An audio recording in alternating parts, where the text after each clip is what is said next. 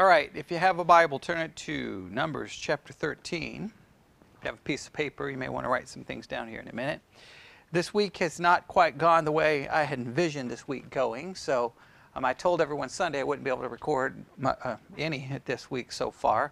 I've obviously posted a few things, so therefore I haven't been able to post any devotional thoughts or do anything along those lines. So I know we need to finish Luther's catechism on the Lord's Prayer. We still have the hermeneutical thing that we need to finish. We got plenty of things to work on, but I thought tonight we would just kind of do more of a devotional kind of study, and hopefully everyone will find something beneficial from it. I am taking tonight's devotional study from the historical lectionary, so I'm going to give you all the references. Now again, just like when we went through the lectionary, I'm always baffled by how a lectionary preaching can somehow manage to cover all the passages in one sermon. To this day, I still don't know how that's humanly possible. But so I'm not even going to attempt to do that. I am going to try, by the time we get to the end of our look at the Old Testament passage, to at least turn to the gospel reading to try to draw a correlation. But we won't be able to do much with it. But I'll give you the references so that you can have them down if you want to work on them on your own. The Old Testament passage tonight is Numbers chapter 13. A lot of references here. Remember, they break it all up, and this is how they break it up. Numbers chapter 13, verses 1 through 2. Then they skip to chapter 25. They go to chapter 14, verse 1.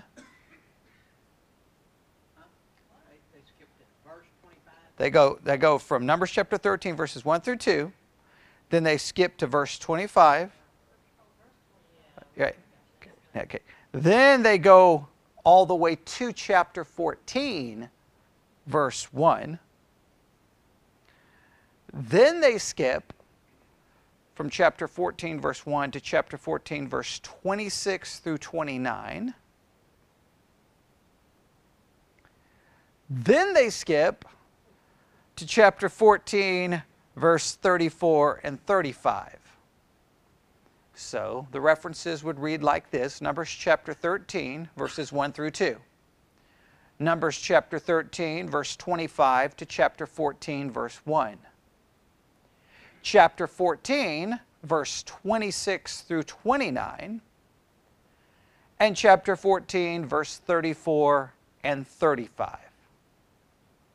All right? They're covering a lot there. Now, is that 13:25 through 14:1, or are they skip? All the way through to chapter 14, verse 1. Okay, everybody got that? All right. Then the psalm for tonight is Psalm 106, and they skip all over the place again. All right. Psalm 106, verses 6 through 7. Psalm 106, verses 13 through 14. Psalm 106, verses 21 to 23. Psalm 106, verses 6 through 7. Psalm 106, 13 through 14. And Psalm 106, 21 to 23. Everybody got that? They do a lot of skipping. The gospel reading is Matthew chapter 15, verses 21 through 28. Matthew chapter 15, verses 21 through 28. All right? Everybody got the references? Now, again, I would love to cover all of that and just do the reading of all of it and then put it all together in one nice little package. But, that's not the way I teach, and there's lots of reasons why. But let's do this. Let's go to Numbers chapter 13. Let's start in verse 1. We're going to read verses 1 through 2, which is what they have those separated from everything else. And as soon as because my original plan when I sat down this afternoon, when finally everyone left my house and I got the opportunity to work on something, I sat down and I was like, okay, before I kind of go back over what we're going to do tonight, I'll just kind of have my own little devotional time. and I made it 2 verses, and then that's when I'm like, okay, well we're going to just go, and you'll see why. And here's the reason why. We'll see if anyone catches it. Numbers chapter 13, starting verse 1. And the Lord spake unto Moses, saying, Send thou men, that they may search the land of Canaan, which I gave unto the children of Israel. Of every tribe of their fathers shall you send a man, every one a ruler among them. Stop right there. Now, does anybody see a problem?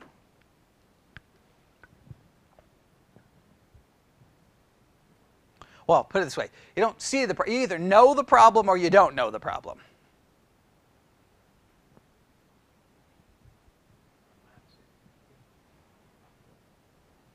Okay, it doesn't have anything about the giving of the land, if that's where you're thinking. Nope. Nope. Yeah, so nobody here is aware of the famous problem here. Okay, it's very famous, well known. All right, who is saying to send people into the land? The Lord. Was it the Lord who said it?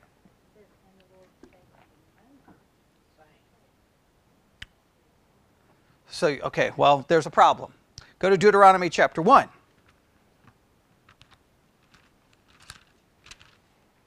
Even bad commentaries pick this up. Okay.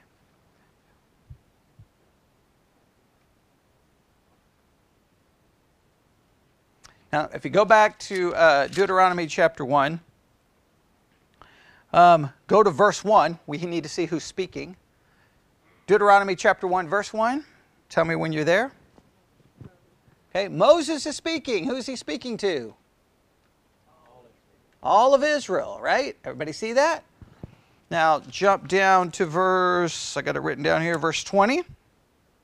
And I said unto you, Ye are come unto the mountain of the Amorites, which the Lord our God doth give unto us. Behold, the Lord thy God hath set the land before thee. Go up and possess it, as the Lord God of thy fathers hath said unto thee, Fear not, neither be discouraged. And you came near unto me, every one of you, and said, We will send men before us, that they shall search us out the land, and bring us word again, by what way we must go up, and into what cities we shall come. That's Israel saying we're going to send people into the land. Numbers has God saying, send people into the land. It's a very famous problem. Now, don't yell out like you think you've got it resolved instantaneously, because obviously it's not as easy as you may think it is, because obviously commentaries don't even agree, right? I started looking at all the commentaries today, and it was funny. One commentary had an entire discussion in Deuteronomy about, hey, this is what the people wanted this, right? And the people just did it, and they didn't need to because they showed their lack of faith in God. And then that same commentary in Numbers was like, well, God did this to test them, and they never even bothered to say, wait a minute. They just handled them in a completely different way. Other commentaries was like, wait a minute, we have a difference here. All right, so you need to be aware of these kinds of things, because when they show up in the text, they do. So as soon as I read Numbers chapter 13 today, I was like, oh, this is that famous passage where there is a problem. So tonight, let's just start with this question. Who wanted to spy out the land? Who wanted to spy out the land? If you want to write that question down. Who wanted to spy out the land? Now, we got 2 passages that describe it in obviously very different details. Agreed? Right? One is found in what book? Numbers. One is found in Deuteronomy. Both books are written by the same human author, okay? So, what is going on here? Well, there's a couple of options, right? What would be option number 1 to try to resolve this?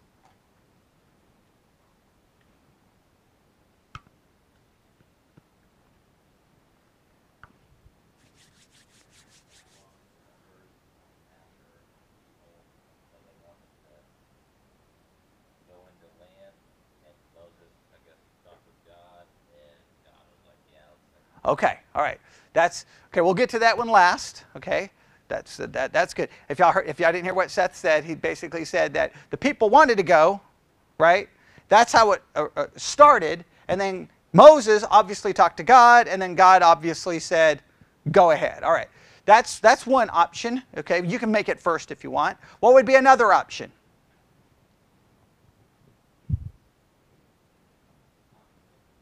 Okay. I mean, yeah, I know we're not supposed to make that an option, but come on, if the texts contradict, the texts contradict, and don't pretend that they don't. I can't stand when Christians are like, nope, they never contradict. If sometimes it appears to be in a contradiction, we can do all the twisting we want to try to make it not contradict. If it looks like it contradicts, just accept it, and we have to deal with it, right? What would be a third possible explanation?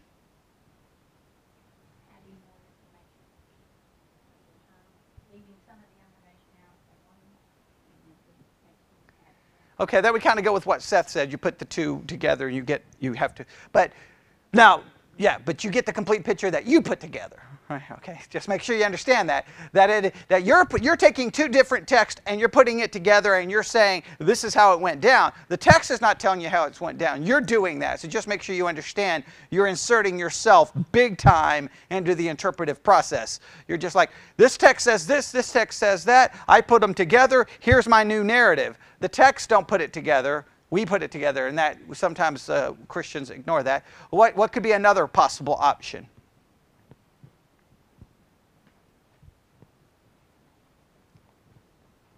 You only have so many of these that you can, there's only so many possible options.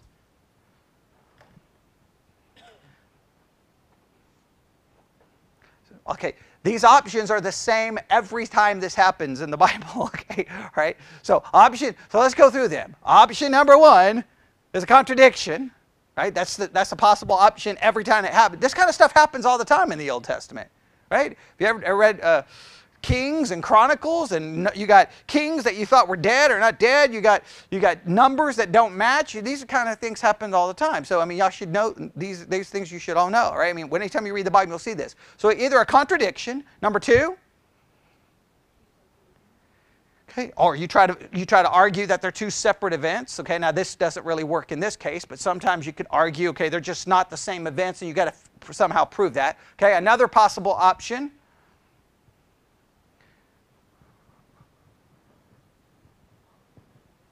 Okay. All right, the complementary idea that, okay, I take this, and then it puts together a new narrative. Okay. Now, the weakness and the strength in that is it usually removes the possible contradiction. The weakness in it is you're doing it. You know, it's all you. It's not the text. You're just taking over. But there's one that everyone is missing here.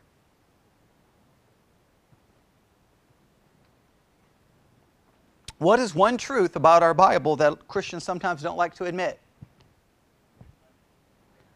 Okay, well, Christians, all Christians admit that. Okay. Now translation issue. Okay, but I know where you're going. Textual variants. Textual variants. Remember, we have all kinds of manuscripts, right? Okay. Remember, you have the original manuscript, correct? Make sure everybody understands this. We get the original manuscript. Do we have the original manuscripts? No, all original manuscripts are gone. So after you got the original manuscript, what did they do?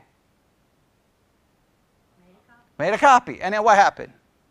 Made another copy. And then what happened? Another copy. And then those copies got sent somewhere else, and then they made copies, and then they made copies, and they made copies. Now, modern times we come and we find one here, we find one here, we find one here, we find one there, and we find one there. And we like to brag about how many manuscripts we find, but what do we find in the manuscripts? All kinds of variants. Sometimes the issue is a variant, right? Like, wait, this manuscript seems to read this way. This manuscript seems to read this way.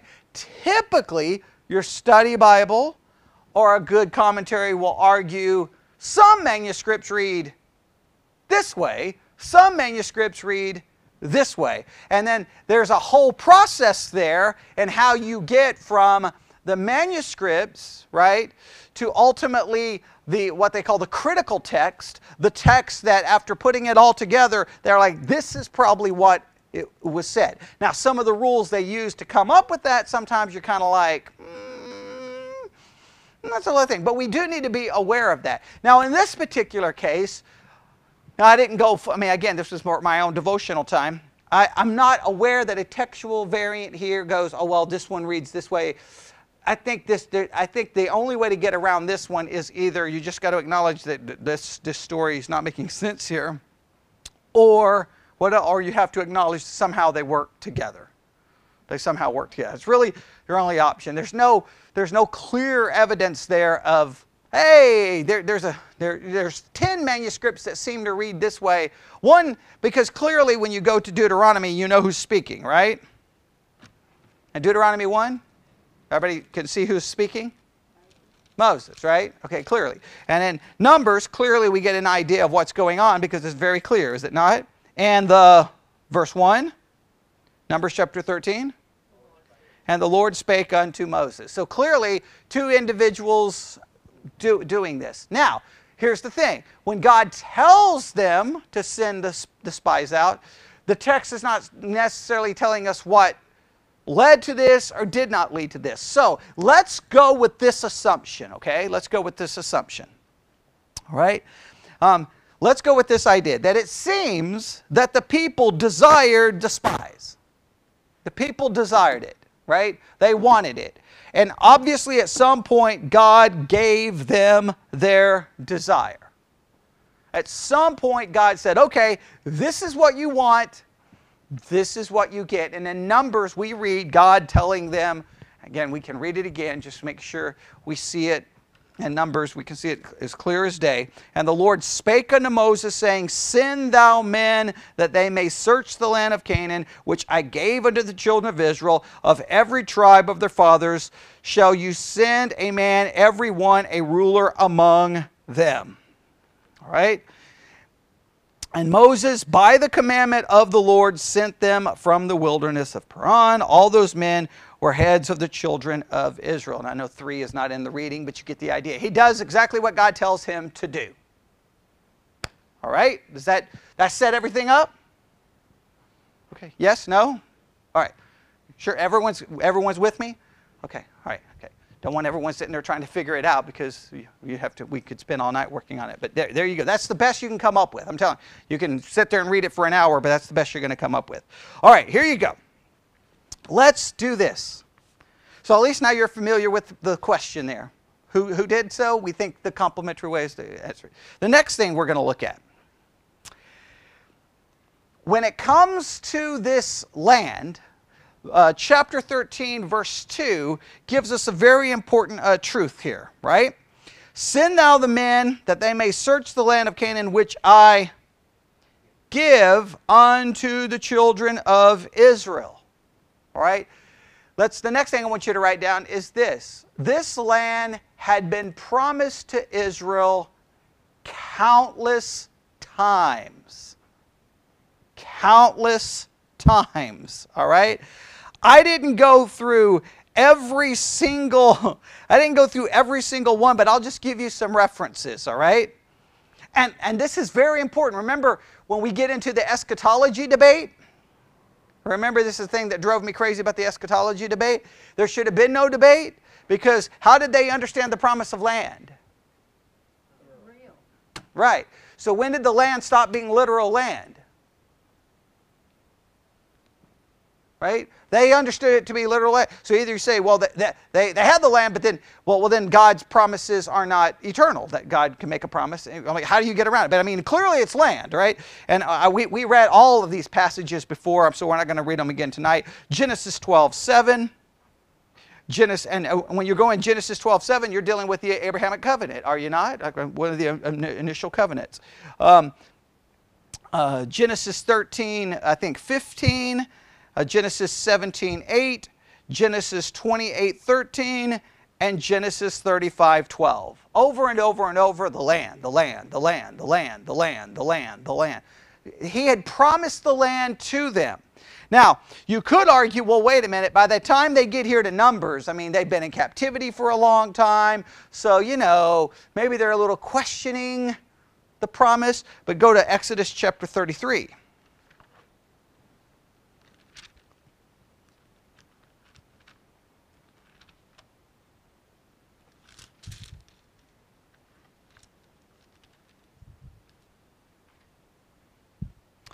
Exodus chapter 33, verse 1, And the Lord said unto Moses, Depart, and go up hence, that thou and the people which thou hast brought up out of the land of Egypt unto the land which I swear unto Abraham, to Isaac, and to Jacob, saying, Unto thy seed will I give it, and I will send an angel before thee, and I will drive out the Canaanite, the Amorite, the Hittite, the Perizzite, the Hivite, and the Jebusite.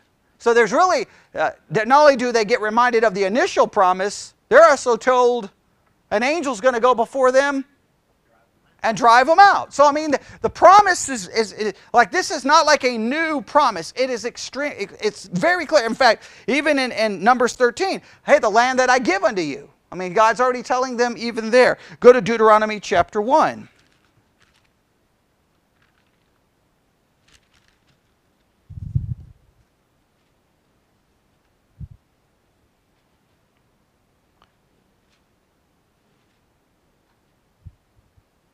Deuteronomy chapter 1, verse 20, And I said unto you, Ye are come unto the mountain of the Amorites, which the Lord our God doth give unto us.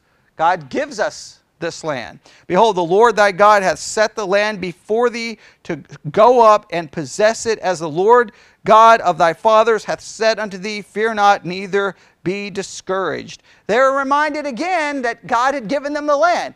The promise was clear. The promise had been repeated countless times. All right? So, what do we, so we're developing kind of a scenario here, right? We're developing kind of a narrative, I guess I should say. Here's what we have. God had promised the land to them countless times. It had been repeated, and not just promise, covenants were made dealing with it, right? Covenants were made. Right? So they had covenant promises that God was going to give the land. When they finally get to the land, the people are like, we need to send some spies and go check that out over there. We need some spies. And God says, okay, you want spies? Here you go. You get the spies. But I want to make sure you understand, the promise had been repeated countless times. There was no interpretive issues about the promise. The promise is clear. The promise is specific. Because when we looked at those previous promises about the land, when we had the whole argument about land, what did we discover? Remember, it gave it from this mountain to this mountain. I mean, like, there was no way to interpret that. Well, no, that's the church, or that's spiritual. I mean, it was as clear could be. All right. So that is where we are. He had promised the land, they get to the land, and they're like, I think we need some spies to go check this out. All right? So, this is what I want you to write down. All right? Next. For the children of Israel, the promise wasn't enough.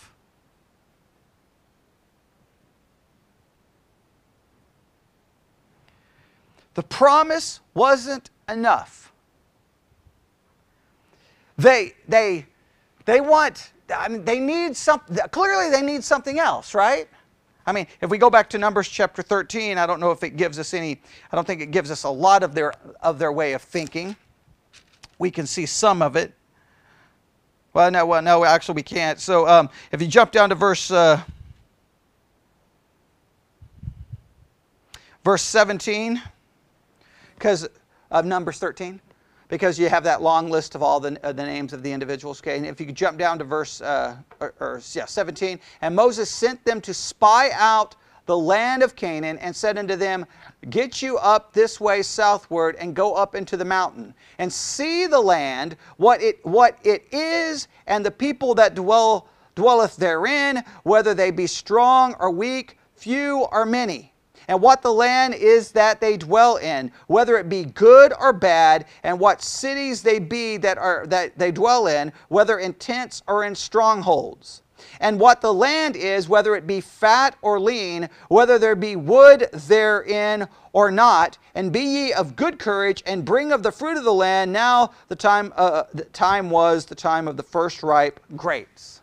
So they want a host of information, right? Moses told them to go look for what's all the information they're looking for?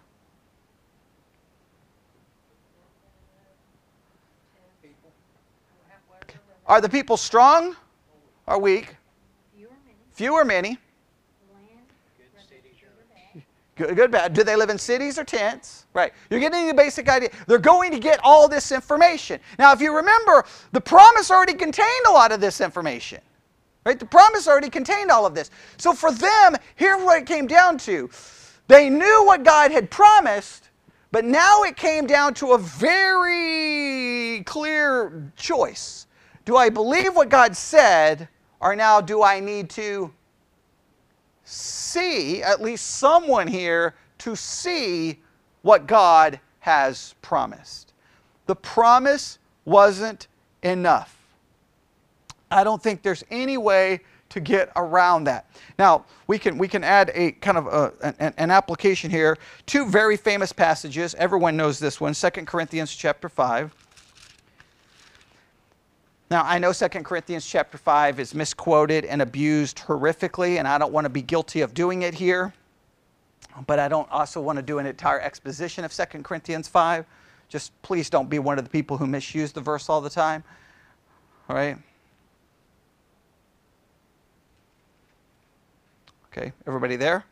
2 Corinthians chapter 5, we'll go verse 6, because verse 7 is kind of like a parenthesis in the middle of two verses, all right?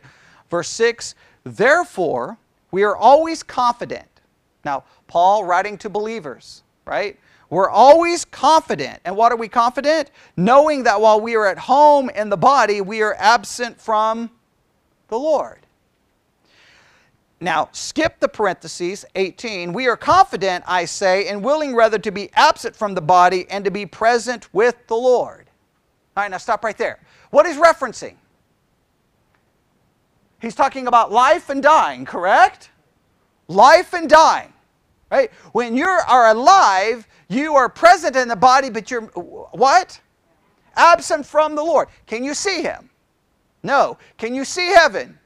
No. The only thing you have to believe that when you die, you're going to be absent from this body and present with the Lord. The only thing you have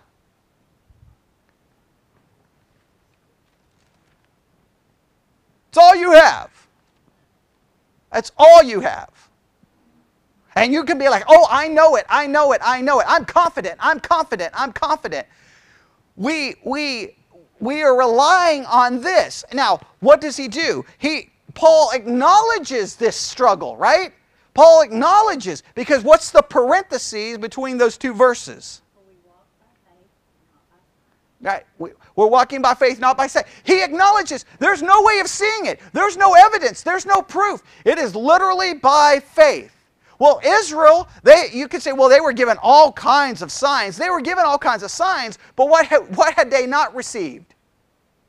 They didn't get a YouTube video from God saying, here's the land, right? They didn't get the colored brochure. They didn't get anything. What did they get? Promises God gave to Moses, and Moses said, hey guys, I'm going to take you to this land, and it's wonderful. It's awesome. And all the people there, I'll be taken care of. And they're kind of like, well, okay, that's great that you've given us all these promises, but we would really like to know what's over there. And on one hand, we condemn them, right? I mean, we're quick to judge them. I mean, sermons are always quick to go, man, how pathetic. We're a lot like that. Here's what God says, and we're like, well, you know, yeah, could I get like a preview on this whole heaven thing, you know? Could I get something? And that's not the way it works. Either His promises are enough or they're not. For Israel, His promise was not enough. That's a major lesson here. Look at Proverbs chapter 3, another famous passage. 5:7.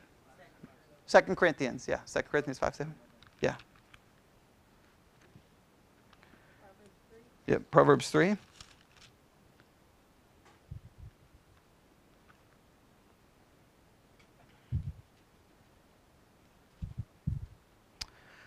Proverbs chapter 3, verse 5.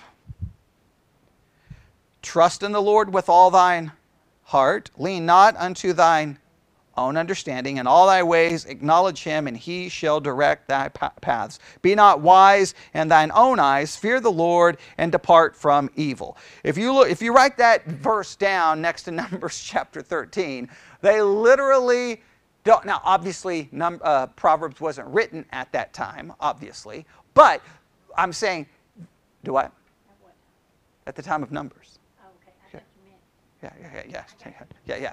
Okay, yeah. Definitely wasn't written by the time of Numbers. Okay, all right. So when the children of Israel definitely did not follow this passage. Now, they didn't have the passage, but the concept was there. The concept had been established in Genesis. When God says something, obey and follow. Did Abraham know where he was going? They had more information than Abraham had. They had far more than Abraham had. All right, they had far more than many of the patriarchs in Genesis. A lot of them didn't really have a clue what was going on or where they were going. They were given promises that they never even really saw the fulfillment of the promise the way. You're going to get land. They wandered around, right? But the only land Abraham had is the land he bought to bury his wife. Right? I mean, like a lot of things they didn't get to see. Israel, they had at least seen all the mighty works to come out of bondage, and they were literally standing at the border of the land that would have been promised to everyone. They actually were there. In some ways, they could actually see it in a kind of a general sense. It was at least close, and they were like, nope. And so if you go through it, what did they not do? Go to Proverbs chapter 3, verse 5. They were not trusting in the Lord with all thine heart. What were they trusting in?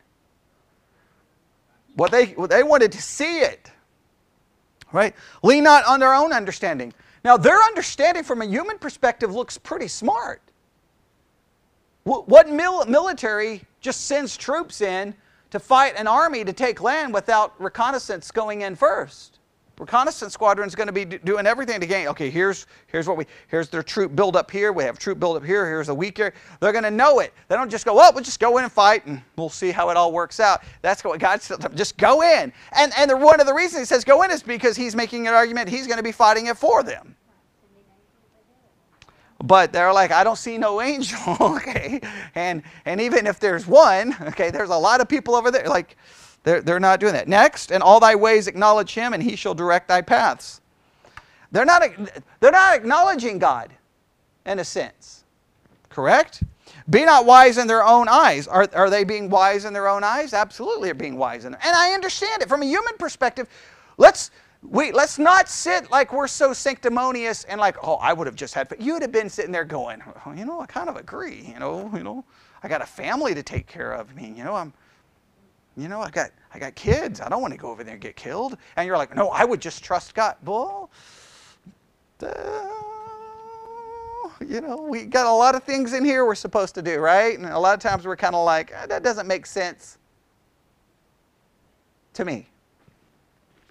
Right? I know that's what it says in the next famous word, but that can't make any sense.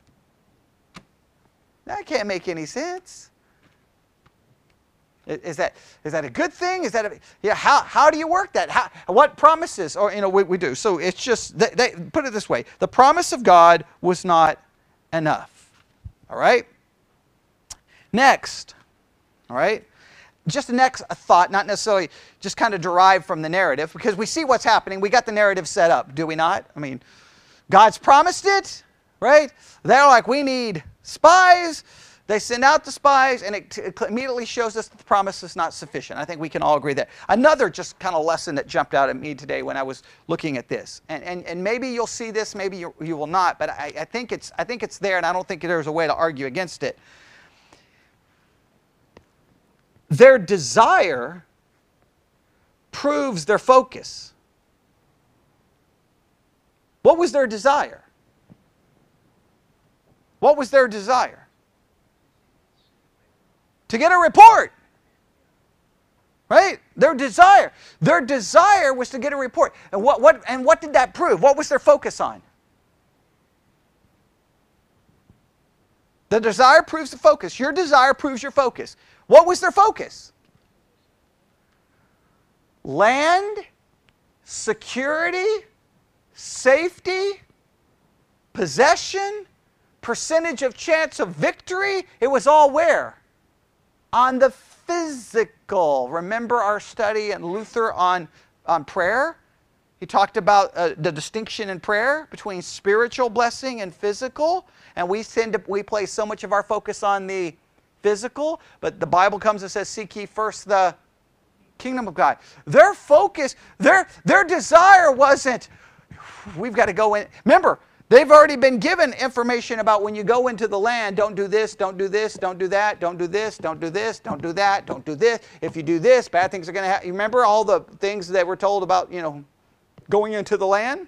Yes? When they get into the land, they're not, what are they not worried about? What's not their focus? They're not concerned with their spiritual condition at all. Right? They're not like, hey, Moses, are we ready spiritually to go over there? Are we spiritually ready to go over there? No, they just know. We need information on the physical circumstances we're going to be. They're not concerned about the spiritual. Your desire proves your focus. You can pretend all day, I desire God more than anything. I love the Lord thy God with all thy heart, mind, body. Come on. You know what you desire and you know what your focus is. We all know. And we can pretend all day. Our desires usually demonstrate that our focus is not where it should be. According to the Scripture, we're supposed to seek ye first the kingdom of God. We're supposed to love God, heart, mind, body, soul, and strength, right? That was the focus all last week on the app, right? We are supposed to set our affections on things above. I mean, we got a million things to say that, and we all know sometimes. They're a lot like us. What are they concerned with? We don't need a sermon. Now, it is interesting when they get ready to go back into the land, after everyone dies. Moses basically re-preaches sermons to them to try to get them spiritually ready to go in. And then Moses doesn't even get to go in. Okay, and we know that kind of and if you think about it, they were never really ready spiritually to go in. I mean, how well did it work out for them spiritually when they made it there?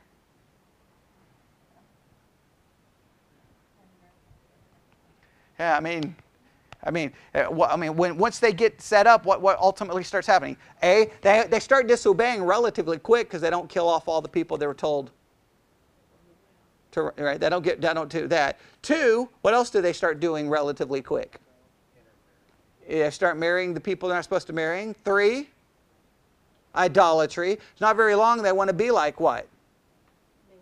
They want a king like everyone else. Like it's just they were never spiritually ready.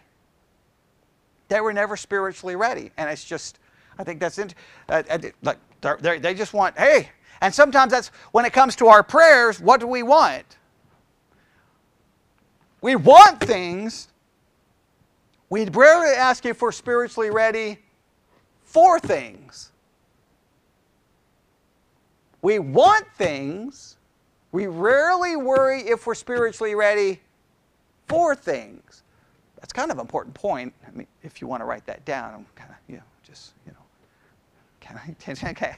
Everybody's just looking at me like, okay, you got a better point than that? Because that's not that good, but that's the best I have, okay? So write it down, okay? Because this is an important lesson here. And we're just like them, right? Yes. I mean, come on. If the news came through, we're in the camp, and the news came in, hey, we made it to the land, I doubt you would have been like,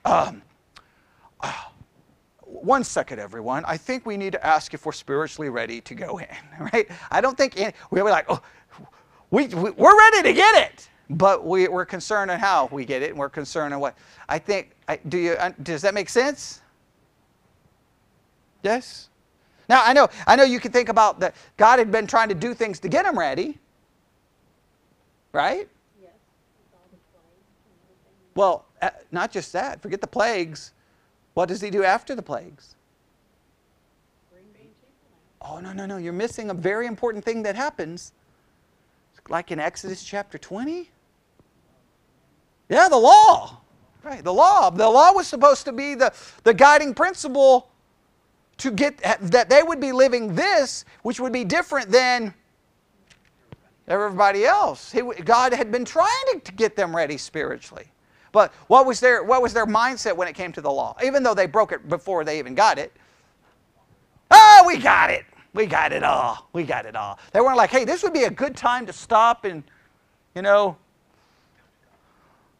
let's think about these laws, because we have to establish. They weren't worried about, hey, how are we going to establish these laws when we get over there? They were like, are those people going to hurt us? Is there too many of them? They're only worried about the physical. They were not worried about the spiritual. We are all consumed with the physical, and I think that's an important point that we see right here. Okay, we're going to run out of time, but that's okay. All right.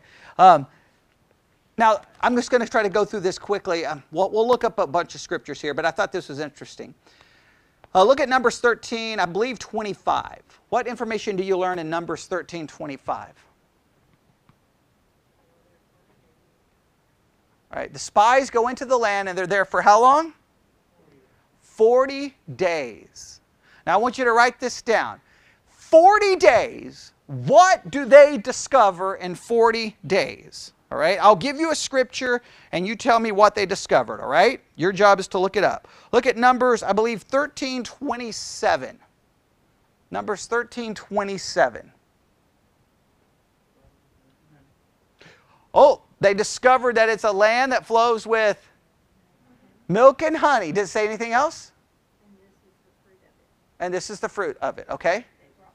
And they brought back fruit. All right, is the land flowing? Does that sound familiar to anybody? Exodus 3:8. I believe it's Exodus 3:8. You can check and tell me if I'm right. I believe it's Exodus 3:8.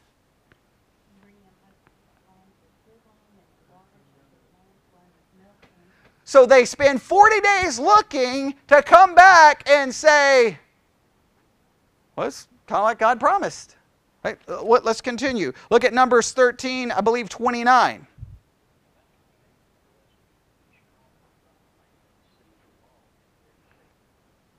Okay? All right.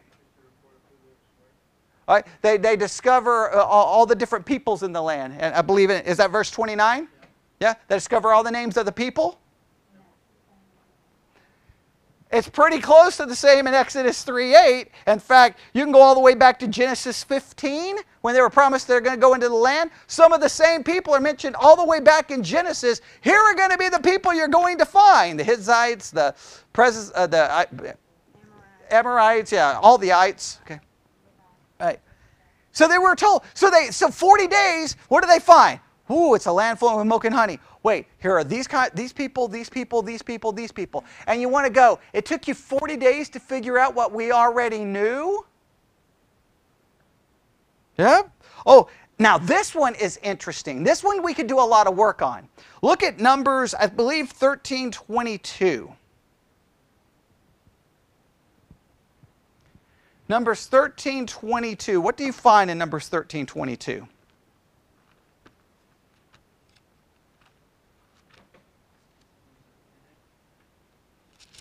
Something very important. Now, Hebron was built 7 years before Zoan in Egypt. Okay? And then it goes on. They discover Hebron there. Now, what is significant about Hebron? Do what? What? Okay, well, David's not around at this time, so. What would have been significant to them? Because they spies go and they're gonna discover Hebron. What's interesting about Hebron? No. What? What? Okay, giants. Okay. Something else about Hebron.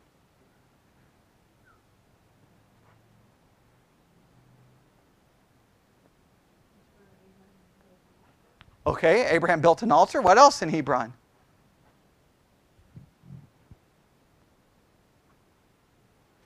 How about Genesis, I believe, 23?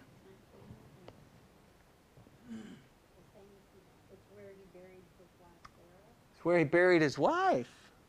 Okay, he buried his wife there. I believe other people get buried there as well. Jacob, I believe, gets buried there.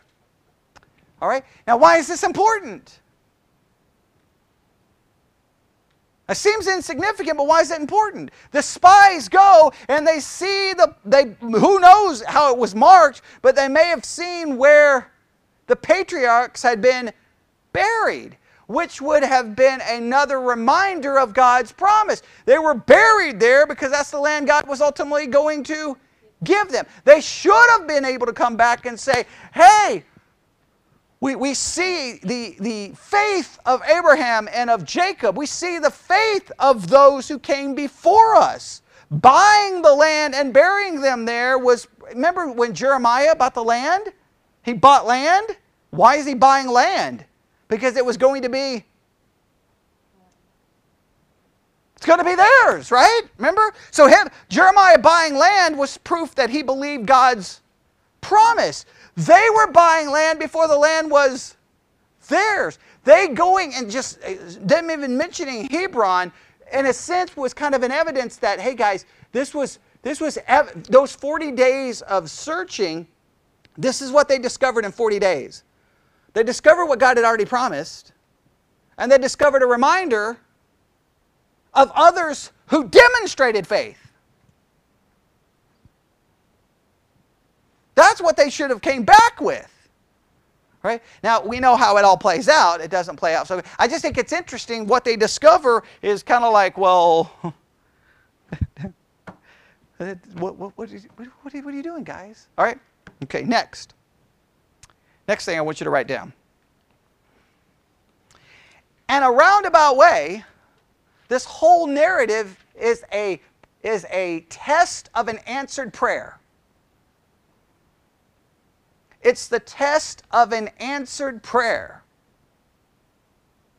What do I mean by that? Well, if our understanding is correct, who desired this first?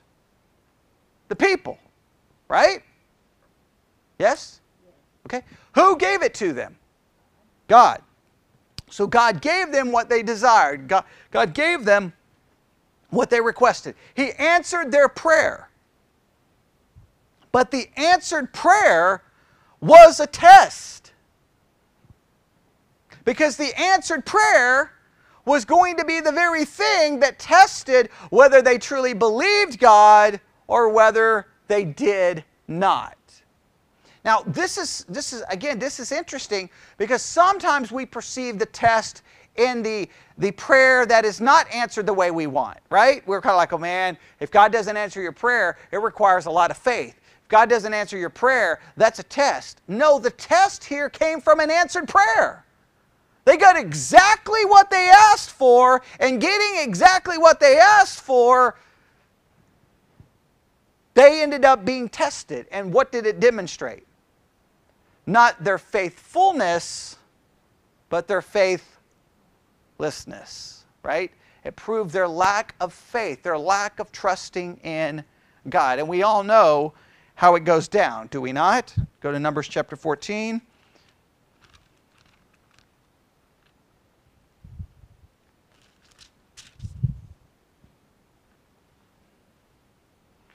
So they get, all these, they come back. They get this report. They find out there's a lot of difficult things in the land, do they not? They find out there's giants in the land, there's walled cities. They find out all this stuff, right? They're a little bit concerned, right? Right? And in fact, verse 33 of chapter 13, and there we saw the giants, the son of Anak, which come of the giants, and we were in our own sight as grasshoppers, and so we were in their sight. We see their power, their strength, their might. We are doomed. And how did the people respond in chapter 14, verse 1? And all the congregation lift up their voice and cried, and the people wept that night. There's crying all night. They're all crying all night. What happened? What happened? And we know what congregations do when they start crying all night. And all the children of Israel murmured against Moses and against Aaron. Right? They don't blame God. They don't blame God. And why don't they blame God? Because Christians never do that. We find someone else to blame, right? Let's not blame God. Let's blame someone else, all right? Right? And the whole congregation said unto them, would God that we had died in the land of Egypt, or would God we had died in this wilderness? What do they see? All they see is the physical. They are blinded. They are completely blind to the spiritual. All right? Let's write this down. Physical realities blind us from spiritual truth. Physical realities often blind us from spiritual truth. I think that's a very good, valid point. Remember John the Baptist? When he's not in prison, behold, the Lamb of God who takes away the sins of the world. Hey, you can't have that wife. Wait, you can't do that. Wait, you serpents? Wait, he's just going to town on everybody. He gets in prison and he's like, could you go find out if Jesus is really the right one, or should we look for another? You're like, hey, John, what happened? Physical reality blinded him from spiritual truth. Physical realities blind us from spiritual truth. It happens to everyone. Right? Physical realities do so. I mean, because what can we see? Physical reality. What can we touch? Physical reality. What can we feel? Physical reality. Okay. What do we not see? What do we not feel? So we go, boom, there's that physical, it's like a train right in front of us. Glaring lights, horn blaring, and we're like, oh, it's over. And that's all. They're like, it's it, we're done. You brought us out here to die. Now, of course, they just completely ignore the fact God is the one who brought them out, but they don't want to say that because, they're too religious to say what they really, and I can't stand when religious people won't just say what they say. Just say when you feel that it's God and not pretend. But they're going to blame someone here, right? And how bad does it get? And wherefore hath the Lord brought us unto this land? Now they do bring God into it ultimately. They start with Moses and Aaron. And wherefore hath the Lord brought us in unto this land to fall by the sword, that our wives and our children should be a prey? Were it not better for us to return unto Egypt? Now they're mad at everybody. And again, you hear this all the time. Christians do this all the time. You bring up a situation and they'd be like, well, I mean, I could do that, but not, I mean, I can't do that if it's going to hurt my family. They're using human logic again, right? Well, my family, I mean, I gotta protect my. They either got to trust what God says or don't trust what God says. We always will take a verse and we're like, well, if I did that, that could lead to this. Therefore, it's like the get out of free jail card. We come to a Bible verse and you're like, well, that may be true, but not for my family. And I'm like, well, that's what they're using, right? Our family.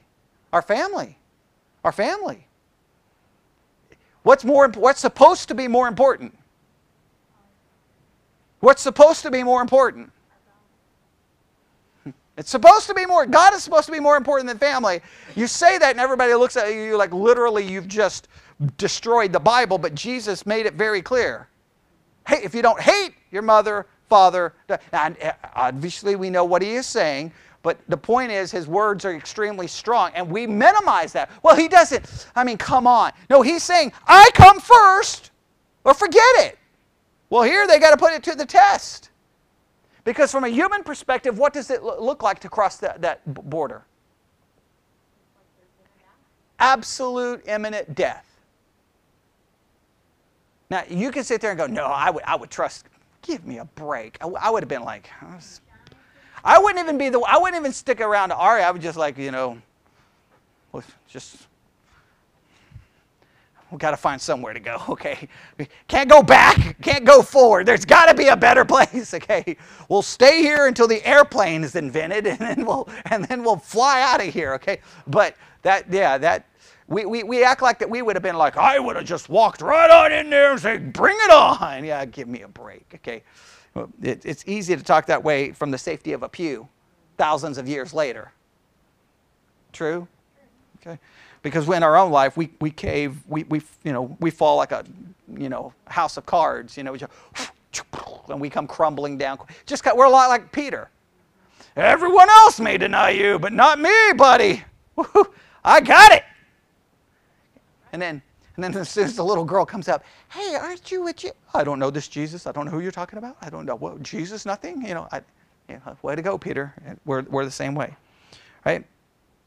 And they said one to another, let us make a captain and let us return into Egypt. Then Moses and Aaron fell on their faces before the assembly of the congregation of the children of Israel. And Joshua the son of Nun and Caleb the son of Jephunneh, which were of them that searched the land, rent their clothes. And they spake unto all the company of the children of Israel, saying, the land which we possess, that we passed through to search it is an exceeding good land. So some others step up and like, hey, wait, this land is... They focus on the goodness of the land. They focus on that. The Lord, if the Lord delight in us, then he will bring us into this land and give it us a land which floweth with milk and honey. Only rebel not ye against the Lord, neither fear ye the people of the land, for they are bread for us. Their defense is departed from them, and the Lord is with us. Fear them not. But look at verse 10.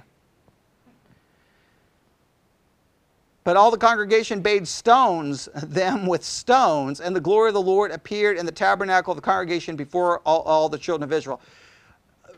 They were all going to die. They were about to be murdered. They were about to murder Moses, Aaron, Caleb, Joshua. They were going to murder them. That's insane. That's insane. But Christians have, these are the kinds, it always blows my mind that sometimes we always think if we have God, then we're better than everyone else. Give me a break. This kind of thing has happened throughout church history, where people come to war, to fighting. We can go through church history and literal war, keep killing each other over things of God. Because when people are convinced that, nope, and I guarantee you, if you would have talked to those children of Israel, there would have been someone in the camp making some kind of spiritual excuse. God wouldn't bring us to go into a land where there's all that kind of problem. Clearly that's the wrong way. God wouldn't do that, because it happens all the time. You preach a verse and people will say, well, clearly God wouldn't want this. You always hear people say that. It doesn't matter what turn the other cheek, resist not evil. Well, surely God wouldn't want this. And everyone tells you what God should want. And I'm like, well, maybe God told us what he wants. And it's like, you can't do that. And so they're ready to start, just chaos ensues. Chaos ensues, all right? Very important, all right? Now, let's put this point down.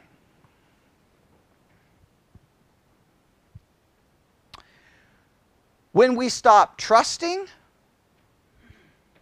focusing, and desiring God above all, when we stop trusting, focusing, and desiring God above all,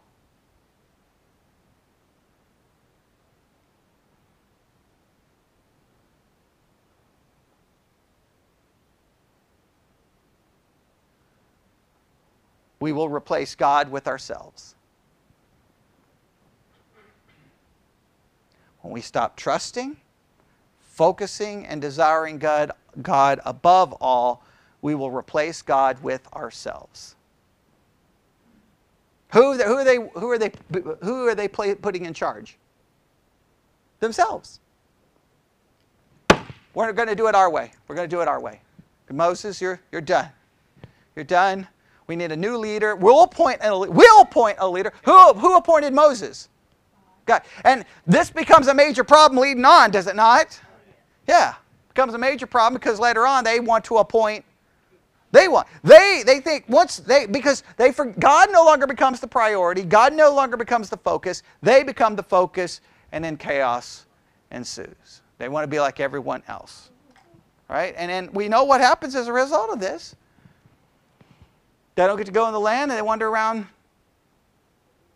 40 years, and people die.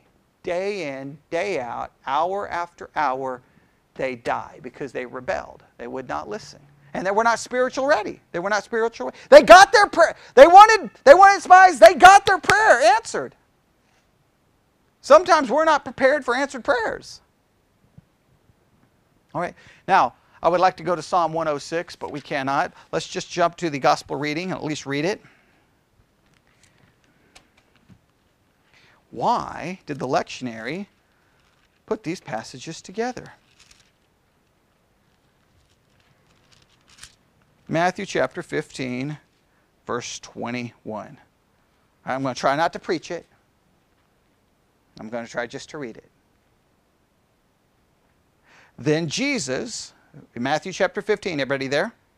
Then Jesus went thence and departed into the coast of Tyre and Sidon. And behold, a woman of Canaan came out of the same coast and cried unto him, saying, Have mercy on me, O Lord, thou son of David. My daughter is grievously vexed with a devil. But he answered her not a word. That seems like a jerk kind of thing to do, right? Yes? Okay, I guess nobody else thinks that. That seems pretty mean to me, okay? She's upset. Her son's vexed with her. He doesn't even answer a word. And his disciples came and besought him, saying, Send her away, for she crieth after us. You know, that's good Christian mentality, right? This woman, she's just bothering us. Could you tell her to go away? Yeah, this is church 101 right here, is it not?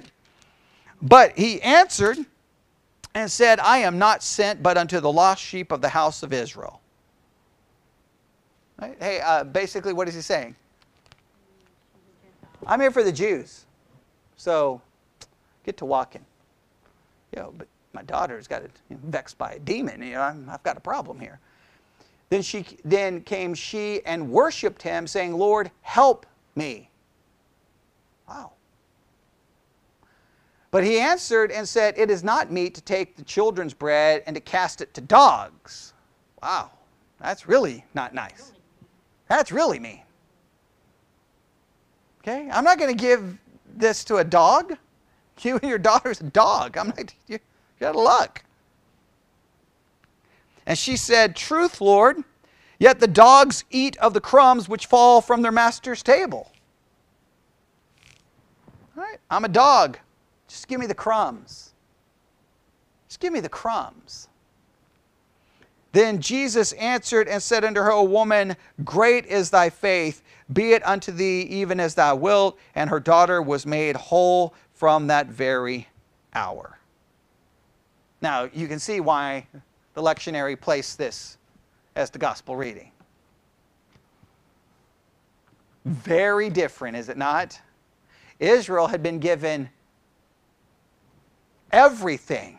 I mean, even to stop the attempted murder with their stones, God's glory appeared, right? God's glory has been guiding them. God's glory has been leading them. They have been given everything. They've been given God's law. They have seen God's visible power. They have been delivered miraculously by that power. They have been given spiritual leaders to teach them. They have been literally given the very words of God on stone tablets, right? Okay, they have been given the very law of God. They have been given everything, and they respond to all that they have by downplaying God and exalting self.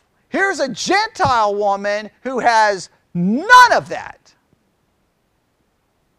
All she has heard is reports of, she's probably never even seen it because she's in a different place. As she hears reports, she's like, I'll go. And then everyone wants her to go away. Jesus treats her in a very disrespectful way. There's no other way to get around it, right? And she's like, yeah, I'm a dog. Just give me crumbs. That's faith. That's trust.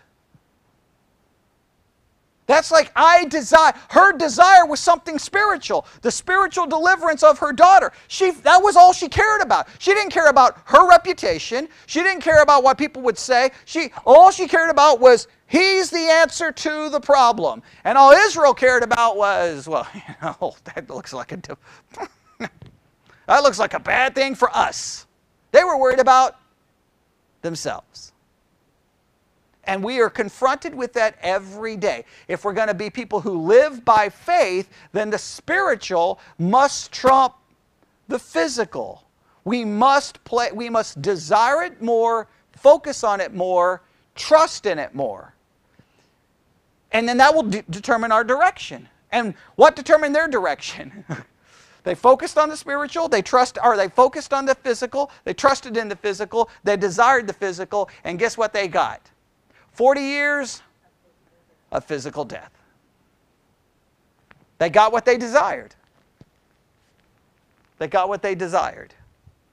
It's something for us to consider, because we're just like them. We're no better than them. I want to make sure we are no better than Israel in any way, shape, or form. Look at all the things we've been given. We have His Word in a completed form. We can read it 24 hours a day, 7 days a week. You can listen to sermons 24 hours. You've got more spiritual food at your disposal than anyone in the history of the church had in their entire lifetime.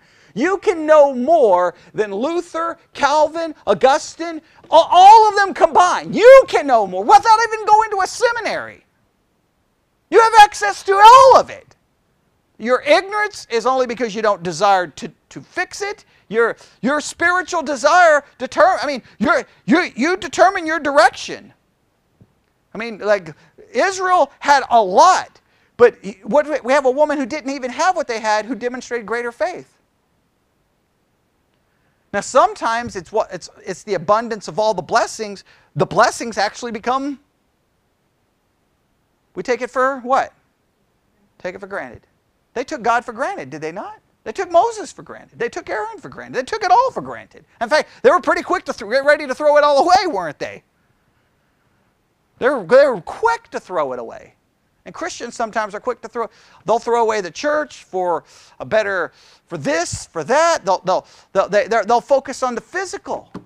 I want this. Well, what about church? I don't care about church. I want this. We saw it in the military all the time. Oh, I got to get orders, because if I get orders, then they'll help my career. And then the next thing you hear, we can't find a church. Well, interesting, you had a church where you were at.